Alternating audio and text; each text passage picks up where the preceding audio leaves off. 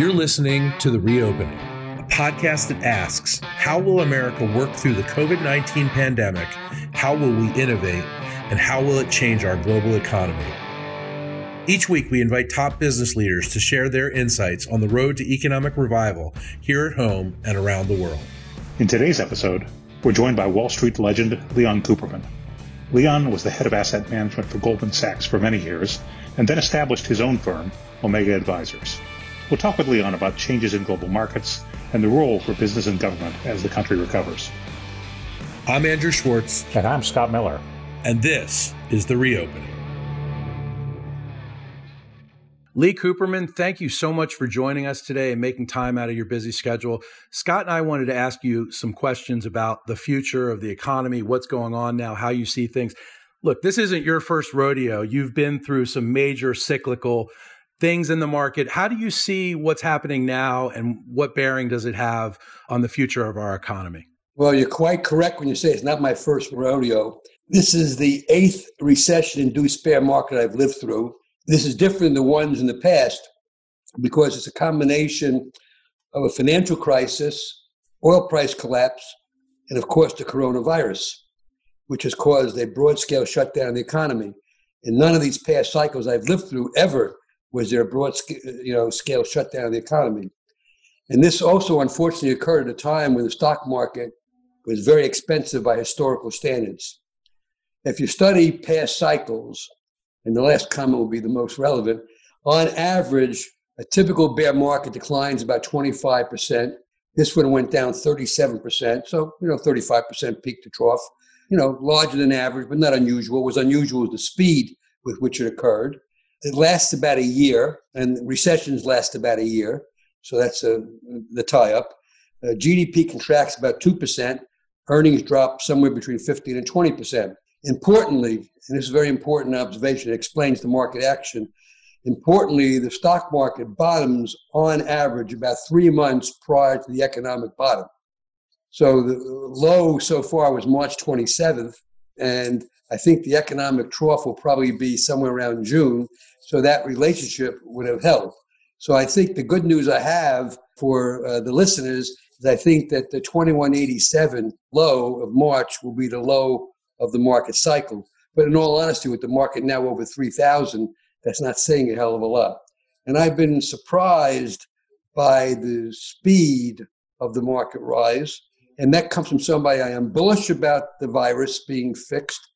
I have this simplistic view that when the world focuses on a problem, that there's enough intelligent people around the world that they will find a solution to the problem.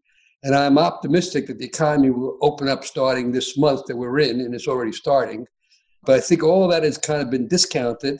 And I have a list of 10 items that make me conservative at the current time, where I think the market has discounted the good news. You famously put out these 10 items, and people are talking about it. So tell us what you think. Well, I don't know about famously, but anyway, and let's take them one at a time, because with the market acting better than I thought, that I'm examining each one of these assumptions. So number one observation, capitalism as we have known it will likely be changed forever. And what makes me say that is when the government protects you on the downside, they have every right to regulate the upside. So the government's going to be in our pants in a way that they've never been in the past. And there's a recent example of that. I don't know if it was a senator or a congressman. I didn't catch his name.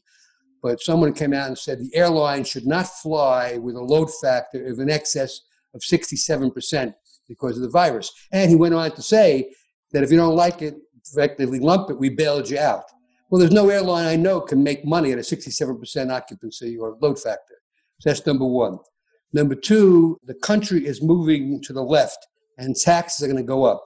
Quickly if Biden wins, more slowly if Trump wins.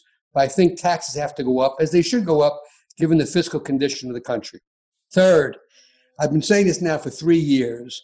We've been living in an abnormal world, and that low interest rates are indicative of a troubled economy and in themselves not bullish. What I mean by an abnormal world, going back 3 years ago, 2 years ago, a year ago, and even now, there's probably about $14 trillion of sovereign debt that carries a negative interest rates. To say to yourself, if you lend money to Japan or Germany or Switzerland for 10 years, you get back less than you lent them 10 years later. I mean, it doesn't make any sense. It's not what the world is all about. Okay, so everybody that's cheering on these negative interest rates, take a look at Japan and take a look at Europe. European and Japanese price earnings ratios are lower than they are in the United States, and they have negative interest rates. So if you're a capitalist, you don't want negative interest rates. And, I think debt is growing much more rapidly than the economy is growing. The country was founded in 1776. We have no debt. We now have about 23 or $24 trillion of sovereign debt. So now that's 250 odd years. And that debt is going up by $4 trillion or $3 trillion a year. And it's a growth rate well in excess of the growth in the economy, which means to me that more and more of our national income will have to be devoted to debt service, which will be a retardant on economic growth. Fourth, demand is likely to come back slowly. If you're talking about a sporting event or a concert, I think that they're going to have a vaccination in place and a vaccination card. If you want access to a sporting event or a concert, you have to show your vaccination card. That's at least a year away. Fifth, business will incur substantial compliance costs. You see the need to comply with new rules and regulations. Sixth, there'll be substantial equity issuance by companies, not equity repurchases like we've seen in the last 5 years, but equity issuance. So United Airlines, which I don't single out in a negative way, they just got caught, but they bought back 35% of their company in the last 5 or 6 years, probably pay an average price of $65 a share. And recently they sold $1 billion of stock at roughly $25 a share. So I think you're going to see a lot more of that as big dollars have been lost and more companies are going to have to raise capital to replace what they have lost. Seventh item, a big supporter to the stock market the last 5 years has been about a 2% reduction annually in outstanding shares as companies took their free cash flow and their earnings and plowed into stock repurchase. That game is largely over. I disagree with it, but I think, stock repurchase has almost become a dirty word. I think clearly those companies that are forced to take government assistance, they can forget about stock repurchase. But even those that don't, I think they'll be very reluctant to do it given the uncertainty of the environment. My eighth observation is profit margins tend to be mean reverting, and profit margins were at a very record high in January when we came into this. Think about it, you're supposed to be in balance in your budget when you're fully employed. We were running $1 trillion deficit in January when the economy was fully employed. And throw on top of that all this other stuff that's being done. My ninth observation, credit is cheaper than stocks, not government credit, but, corporate and high yield credit. High yield basically is about 7%. You take 1 divided by 7, it's about a 15 multiple. And the S&P is knocking the door 20 times earnings. So the stock market is more expensive than credit, and that's not a good thing. And finally, I said this a month ago, it's now become more commonly accepted and understood, but I'm a watcher of Warren Buffett and Charlie Munger for good reason. Uncharacteristically, Buffett sold his airline stocks into weakness. I see he sold his Goldman Sachs stock, and he's been sitting on $135 billion in cash doing very little. So if the greatest investor in my generation and really in modern history is having difficulty to figure out what to do, who am I to be so bold? So my bottom line is, and it's higher than it was a month and a half ago. I got to recognize the market's told me I'm wrong. But I think, to me, a fair value in the market is the following. Take 25% of the S&P and say that's in the large cap growth technology sector of the market. I give them a 30 multiple, which is about where they are today. And I say the other 75% of the market is worth 16 times earnings. 16 times, if you're a bull, you would tell me that's low relative to interest rates. I'd say it's slightly high relative to history. So if I take 75% at 16 and 25% at 30, that's a weighted average multiple of a little over 19, which would equate to about 29, 25 on the S&P, and the S&P is currently around 30, 50. I'm normally bullish, but I would find myself very conservatively postured at the current time. I think the market's fully capitalized. And I would say I would make two other observations that make assessing the market difficult. Number one is probably 70 or 80% of the volume is no longer being done by human thinking. It's done by the machines. And the machines basically buy strength they sell weakness and they exaggerate the moves up and down. And I also say more recently, China and Hong Kong are becoming front page news. And I think that is not a positive development. Anything can happen there. So I would say overall, I would give you a conservative assessment of things. So there's a lot to unpack here. I want to bring my colleague Scott Miller in here. And I think Scott wants to ask you some questions about capitalism. Yes, I'd like to start where you started, which is this notion of you can't privatize the gains and expect to socialize the losses. And I still remember well how frustrated voters were back in the financial crisis with the notion of too big to fail. I'm a capitalist, and I take to quoting one of the great capitalists and very articulate gentleman, Winston Churchill, where he said the main vice of capitalism is the uneven distribution of prosperity. The main vice of socialism is the equal distribution of misery. He also famously said, you don't make poor people rich by making rich people poor. All the redistributionists got their way, but I think rich people have lost a shitload of money here. And so they're evening out or flattening out this income disparity. Yeah, fair point. But let me talk about the companies themselves, because we woke up over the weekend and read that Hertz Rent-A-Car is now bankrupt. Bankruptcies are happening, and what it appears to happen is the largest and companies with the best balance sheets. But large companies tend to be surviving this, riding it out. The companies that were already weak and trying to muddle through are basically meeting the end of the line, whether it's JCPenney or lots of brick and mortar retail. I think very highly of him, but I think JCPenney its problem started when Bill Ackman got involved. He put, yes. I think his first name was Bob Johnson, Maple in, and the first thing Johnson said was, we're going to eliminate the word sale out of our vocabulary. And they started losing enormous market share, and they got themselves into trouble. And then I think Neiman Marcus, the other one, I believe, got leveraged up in an LBO. Well, that's happening a lot. And what you're seeing. But I'm not sympathetic to that. You live by the sword, you die by the sword. And we wind up with fewer bigger companies at the end of all this. And then the government is attacking Google and Facebook yes. and Amazon, the companies that have really provided us great comfort in this unusual period. Oh, they're definitely adding value. Yes. And you see this reflected in the stock market, because the stock market is two markets. If you're smart enough to be in the top-notch quality names, you're doing reasonably okay. The NASDAQ is unchanged for the year, or down a nominal sum of money, and everything else is sucking wind. So tomorrow night, there's the ladies' investment club. There are 15 ladies. They gave me a list of their holdings. And I said to myself, they ought to be giving me advice rather than me giving them advice. Apple, 25 times earnings. Facebook, 32 times earnings. Square Inc., no earnings, big multiple. Amazon, 125 times current earnings. Visa, 38 times earnings. They're doing pretty good. They're doing very well, but they own that sector of the market that has been performing well. And the other stuff that's complex or has a certain amount of leverage and hair associated with it is going nowhere.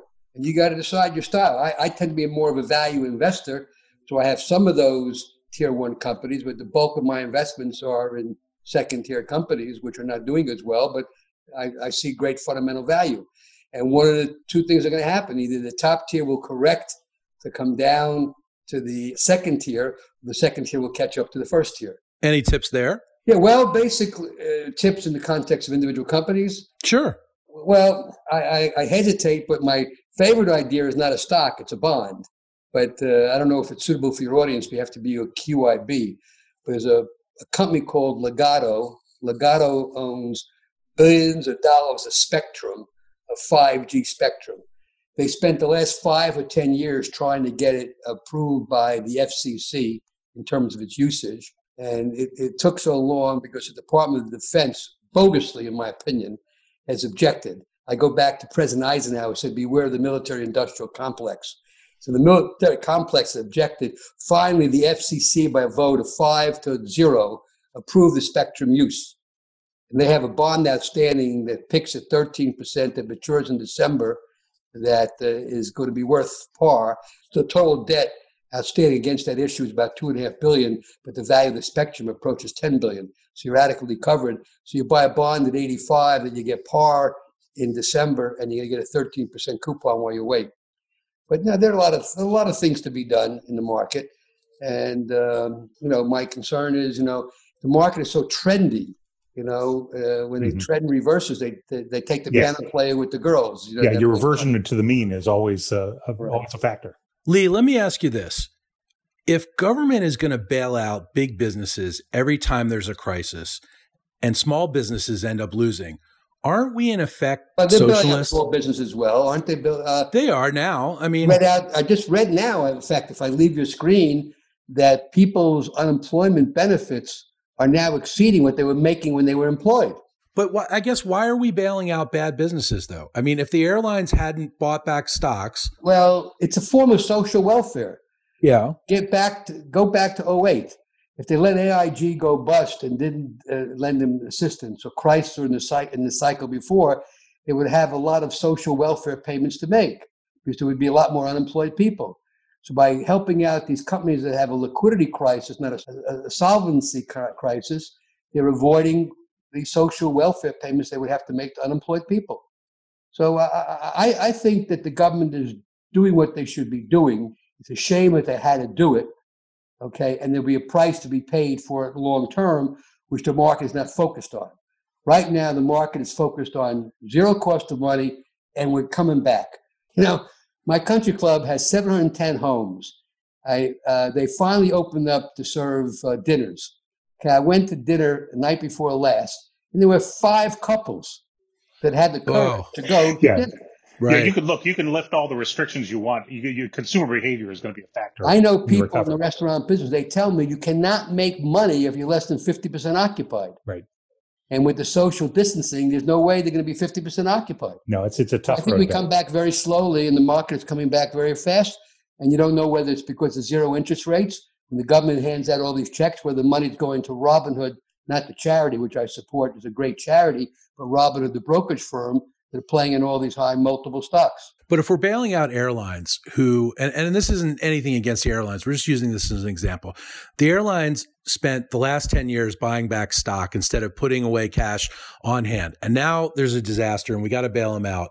Doesn't that somehow stifle innovation and the ability of little guys to create new things that we should be looking at, new models? I'm sympathetic to what you're saying, but I think this virus is something highly unusual. Right. The companies are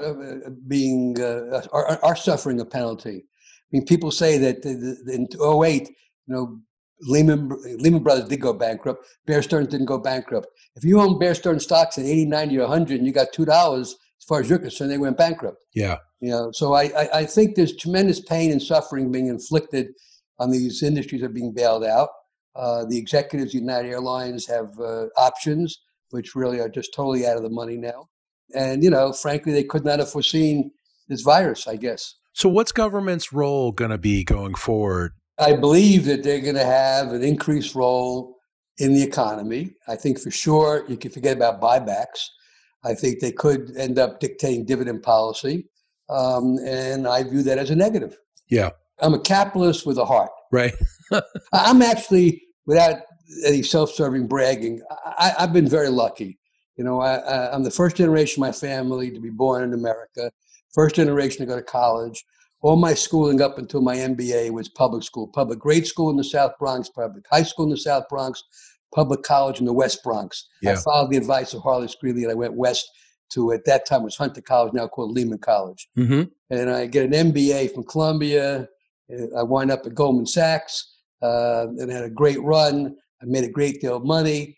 I respect money, but I don't really, I don't have any enormous use for money.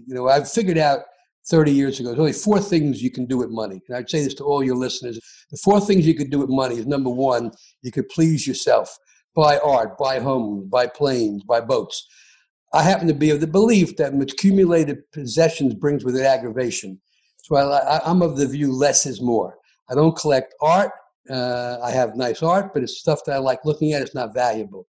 So the first thing you do with money is pleasure yourself. I don't like accumulating things. Second thing you do with money, give it to your kids. But if you have a lot of money, giving all your money to your children is a mistake because you deprive them a sense of self-achievement. Third thing you do with money is give it to the government, but only your schnook gives the government money. You don't have to give. You pay your taxes. You're a citizen. You pay your taxes called upon you. But you don't volunteer.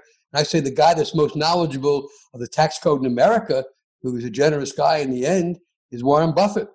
Basically, he's giving all his money away to charity, to Bill and Melinda Gates. He's not giving as little as possible to government because he doesn't pay himself anything. He doesn't pay dividends, and he's going to give it all away. Fourth thing you can do with money is you recycle it back into the economy to make the world a better place. That's what I've chosen. That's why I've taken the Giving Pledge with Buffett and supporting those institutions and organizations that made a difference to me and my family in my lifetime. But the government's in our pants, and that affects my thinking. I think the multiple in the market should be penalized for that role of government. But I think they're doing what they have to do. And the economy is going towards more concentration. No question. The big are getting bigger, and the successful are getting more successful, as they should in some degree. I mean, why should we break up Google? I mean, why should we break up Amazon? Let me shift gears to China, if I could. U.S.-China tensions have been rising for some time now. There's lots of talk about decoupling. There's a particular form of it that's happening on financial markets, which is the proposal, well, now a bipartisan proposal in the Senate for the companies listed on the New York Exchange headquartered in China have to meet all the SEC requirements for transparency. What do you think is going on there, and what's your overall view of this relationship, which is big and important but fraught with problems? Well, I would say I'm not an expert in China relations, but I would say that the president wants to get reelected, and it seems that he's pivoting towards blaming China for all the problems, and that's probably not going to be, in the end, a good thing. I think what China is doing in Hong Kong is not doing. I think they had an obligation now to 2047 or 2050 to leave Hong Kong as it was, and they're now trying to take it over in an extreme way. And I think all this thing will lead to geopolitical tensions, which are not good. I believe in free markets. I believe the world prospers by world trade. We're all better off. I believe in the law of comparative advantage. I think that we're better off having peaceful coexistence with China. The world is better off with open and free trade, and these tensions, in the end, are not good. But having tensions with China is becoming a bipartisan issue. Republicans and Democrats both view China unfavorably. Do you see us going down a bad road with China? Potentially, yeah. I mean, China's not going to roll over. I look at healthy competition. China innovates, we innovate. Target's a better company, and Walmart's a better company because of Amazon. We tend to do our best when we're challenged. If you have the capacity and the knowledge and the work ethic, people that basically innovate challenge other people. Right. And so I think it would be very bad if we try to legislate China out of business rather than outcompete them. I do believe we should have a level playing field. So I think Trump has done a good thing by opening up a dialogue about trade with China, but I don't think we should take a political course. Yeah, look, there are two ways to win a race. One is to run faster than the other guy. The other is to slow the other guy down. And I'm with you. I'd rather run faster. Exactly. In fact, it's funny you say that, because when I was in business, I required everybody I hired to read about a parable about a lion and a gazelle. It says every morning in Africa, a gazelle wakes up. It knows it must run faster than the fastest lion or it will be killed. Every morning a lion wakes up. It knows it must outrun the slowest gazelle or it will starve to death. It doesn't matter whether you are right. A lion or a gazelle. When the sun comes up, you better be running. Right. I think essentially trade with China, competition with China is constructive if it's a level playing field. It has not been a level playing field. The president has tackled that, but I don't want to basically go overboard politically. Let me shift a little bit and let me ask you about something else. You're a firm believer that education is the way to advance in America, that, attaining a really good education is the way to get ahead.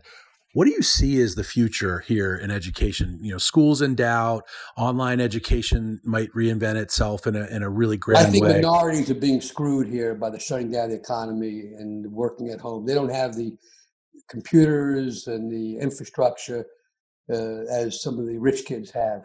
It's very unfortunate. But I just cite the statistics. The average lifetime earnings of a college graduate is well in excess of $1 million more than a non-college graduate.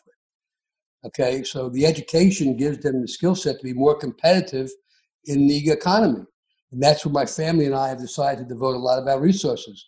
We have something called Cooperman College Scholars, where we are paying college tuition for 500 kids in Newark, New Jersey to go to college, and we're hopefully changing the trajectory of their life. And I think faster economic growth will do us well to absorb more of the labor force. So it's faster growth in education, and it's not necessarily through the tax code. I do believe in the progressive income tax structure, by the way.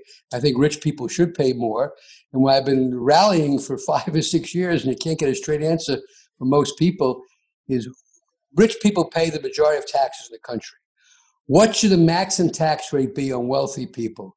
Because that will define the revenue yield to the government, and the government has got to size themselves to that revenue yield.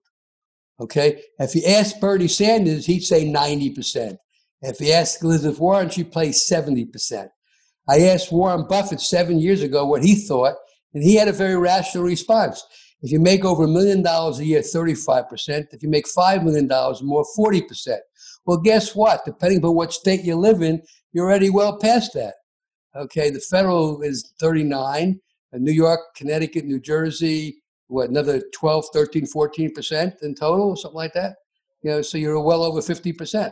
California, 13%. So we're there.